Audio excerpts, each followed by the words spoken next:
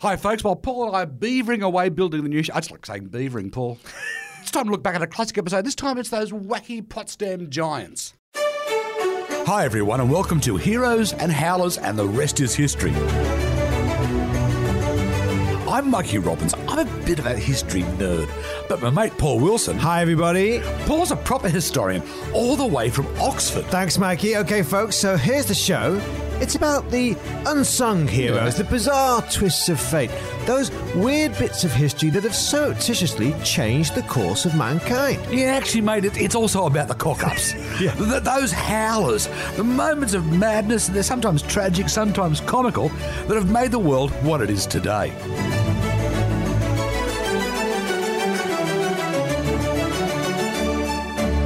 Hi everyone and welcome to Series 3 of Heroes and Howlers and the Rest is History. A little bit different this time because of lockdown. We're in separate parts of the city. So I'm going to throw it out into the ether and say, come in from wherever you are, Mr. Paul Wilson. Hi folks, great to be back. Season 3. Sydney may be in lockdown, but after all the lovely feedback we've been getting on Twitter and the rest of social media, we promise to carry on and nothing's going to stop us. Yeah, it reminds me of that story, was it Peter Wilson, no relation unfortunately, but the old great 70s journo back in the UK and his book, The Man They Couldn't Gag, and that's us I think, Mikey, we will be heard, and what are we going to be hearing about today? Well mate, if I was to say the phrase Potsdam giants, who do you think I'd be talking about? The Potsdam Giants. Okay, I'll be honest with you, it doesn't ring an instant bell, but I'm thinking Giants, I don't know, basketball, American football, or... Nah. Oh, but no, Potsdam, of course, yeah, Potsdam, Berlin. We're talking end of World War II, the declaration, the Allies conference, aren't we? Well, mate, I must admit that was a bit of a howler because, of course, you've got the whole problem with Churchill and remember the election that he loses and Stalin and... It's very interesting what happens in that conference, isn't it, Mikey? Because, Stalin, of course, goes down in history as the real winner because, as you say, Churchill, he loses the election back in the UK halfway through, doesn't he? And everyone thinks that puts him off his game. He really cocks up the conference itself because, of course, the other person there is Harry Truman, and he doesn't really know what he's doing either because FDR's just died. So, but that you're saying that's not your howler? No, mate, you've got to go further back in history for this, and you've got to get Prussian. Now, while we're getting Prussian, I've got a question to ask you, because these days when we say Prussia or Prussian, we say it more like an adjective, and not a particularly nice one. But let's get clear on this. What actually was Prussia? It's a bit Prussia, of an insult, mate? isn't it, if you get called Prussian? I suppose the question for most people at home is, what is Prussia? That's right, Mike. What's Prussia or where's Prussia, really, isn't it? Because, we talk about Germany and German unification in the 19th century, but as you said, we've got to go back a little bit further. But we are in this area of Eastern Europe, what's modern-day Germany, Poland, Ukraine, Belarus, the Baltic states as well. All this area used to be called Prussia at one time, and it all comes back from that word Prussia, which means a sort of body of water or lakes and rivers, which basically refers to the wetlands, marshes in that region. Funnily enough, nothing to do with Russia. A lot of people say Russia and Prussia, but no, there's no etymological connection at all. It's purely about the water. But I suppose going back to World War II, the other thing that we think about with Prussia, of course, is the army, isn't it?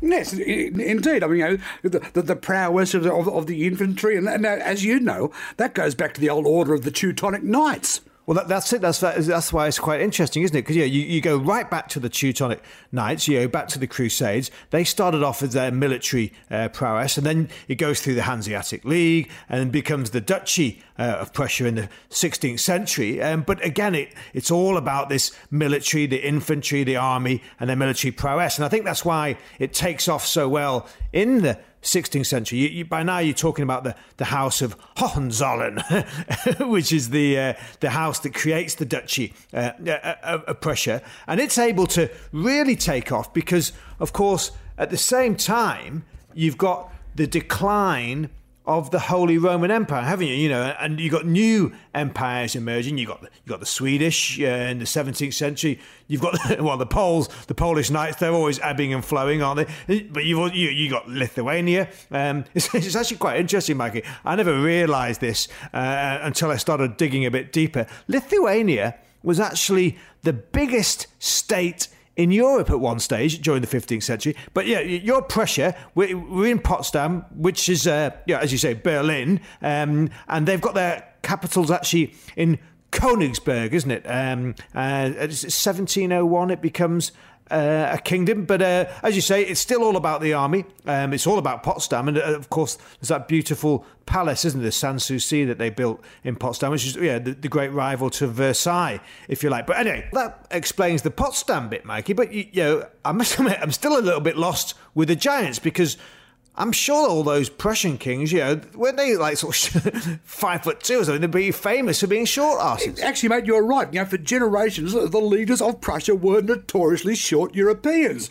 But if I was to ask you who was the greatest of the Prussian kings, I'm pretty certain you're going to go Frederick the Great, right? The old Fritz, as you call him. Right, you've got to go with Frederick. Yeah, old Fritz. Yeah, Frederick II. So what are we talking now? What's that? 1740s, 1740s? Is that, Mike? Yes, 1740 to 86. Now the guy wasn't just a king; he was a philosopher. He was a composer. Right. He was sort of a European model of an enlightened monarch. He was famed for his religious tolerance, wasn't he? Yeah, well, I'm being a bit kind there, but as you know, the guy was a military genius. Yeah, he changed the map of Europe forever, really. But he's not a howler, surely. No, he's not, mate. But his dad is. I'm talking about King Frederick Wilhelm I, the Howler. He reigned from 1713 to 1740. Mm. Now, you might have heard him being called the Soldier King. Mm. Yeah, well, and he did expand Prussia's military. He never actually engaged in any military action himself. In fact, the reason he had the nickname the Soldier King was he was rather partial to playing dress-ups. He liked dressing up as a soldier and sneaking off and sleeping in the barracks to spend time. And the other thing, too, is he was so obsessed with anything military, he even passed that down onto his son, who became Frederick the Great. As a young man, or even as a boy, young Frederick would be woken up every morning by a cannon going off, at which point he'd have to get out of bed, join his little schoolmates, and drill as soldiers with scaled-down rifles and artillery. And if he didn't do it properly enough, his father, Frederick Wilhelm I, my howler, he would have him physically punished, to the point where the young kid actually, with a few of his mates, ran away. He got caught. His father had him court-martialed and then thrown in the brig. And there are actually some stories, mate, that he had one of his friends beheaded and made young Frederick watch. Wow. But that's not the thing I want to talk about today. I want to talk about his special regiment of extremely tall soldiers. They're officially called the Grand Grenadiers of Potsdam, more commonly called the Potsdam Giants, and even the Long Guys. Ah.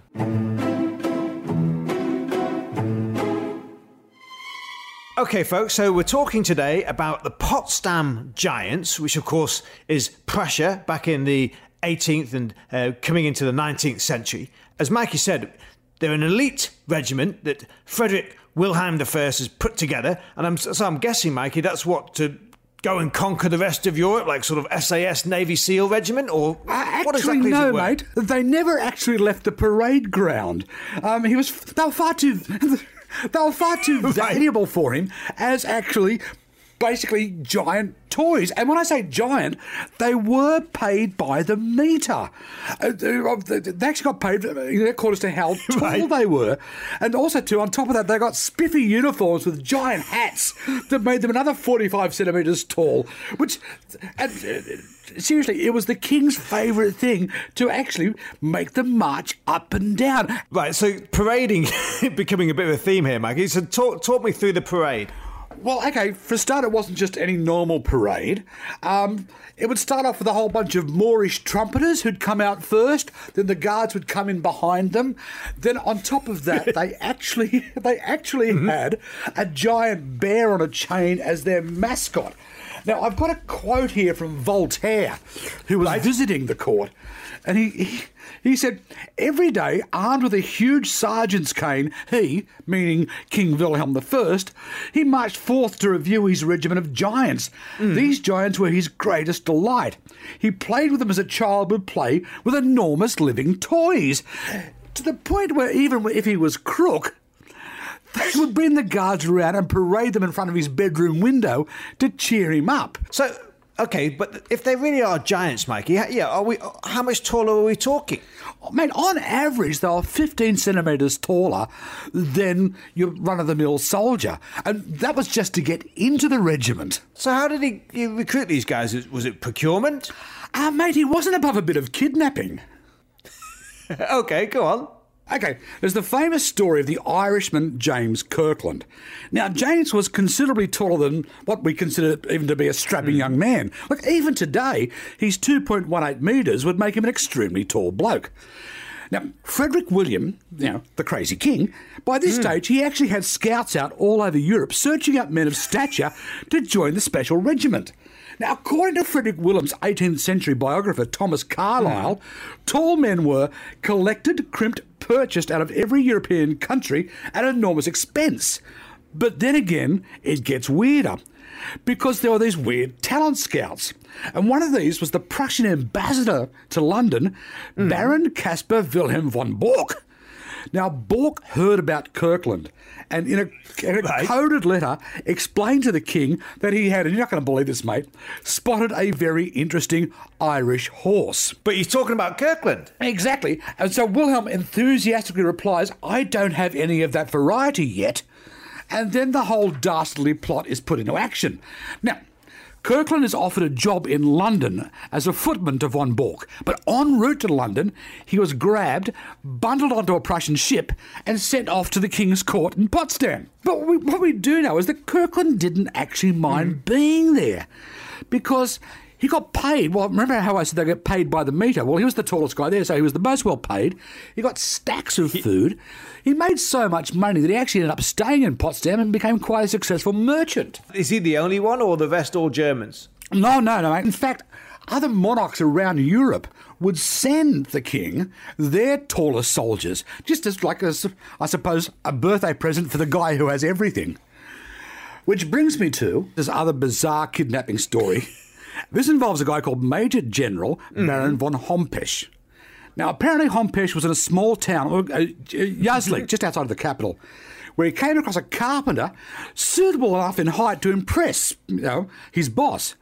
Now, realising that the carpenter wouldn't want to walk away from a well-paying gig, he's quite a well-known carpenter, the Baron comes up with a plan. He tells him he needs a rectangular box with a lid round about the same size as the carpenter. Okay. He comes back the next day and says it's not big enough, at which point the carpenter, this is how the story goes, to prove it's big enough, jumps in the box, at which point the Baron's men nail him in there and to send him back to the king. But, mate, remember when you were kids and you'd catch an insect in a shoebox? Yeah, Oh, they forgot to poke holes in the lid. So when the box arrived, the poor carpenter was dead and the Baron was imprisoned. So the king's sending all these scouts sort of all over the country, and it sounds a bit like the child catcher in Chitty Chitty Bang Bang. What, with everyone hiding? Well, actually, that's actually quite correct, mate. They would have scouts going all over the country trying to find tall children, amongst the peasants, to the point where parents would hide their tall kids, in hay bales and in barns, so they wouldn't be dragged off to the capital. There were others that would go around maternity hospitals and put red scarves around newly born tall babies, and they would keep an eye on those kids to later procure them for the regiment. And here's the thing. Tall women were actually encouraged to move to Potsdam to breed with potential grenadiers. And just when you think it can't get any weirder, if a certain grenadier wasn't quite up to the king's requirements when it comes to length, he wasn't above putting them on the rack and giving them a stretch. In fact, it was said that he would actually sit there and have a couple of glasses of Madeira and eat his lunch while they were being stretched. So this Frederick Wilhelm I, he sounds like a bit of a dodgy character. What do you think, Mikey? Was it a fetish or...? Well, there is a quote. He once said, "The most beautiful girl or woman in the world will be a matter of indifference to me, but tall soldiers are my weakness."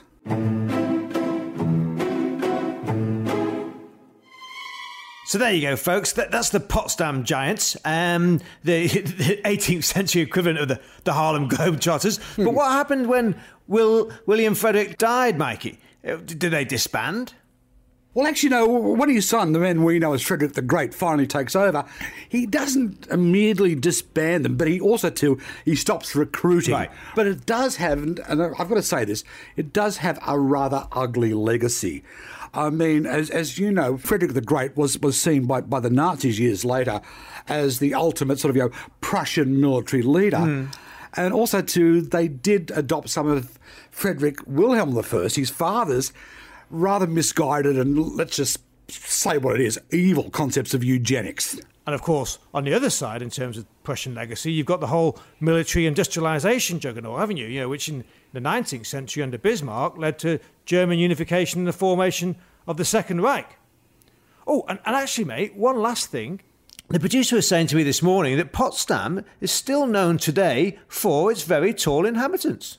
Well, mate, I think the final word about this whole bizarre moment in history should go to the great Charles Darwin. And Darwin said humans had never been bred like livestock, except for the well-known case of the Prussian Grenadiers.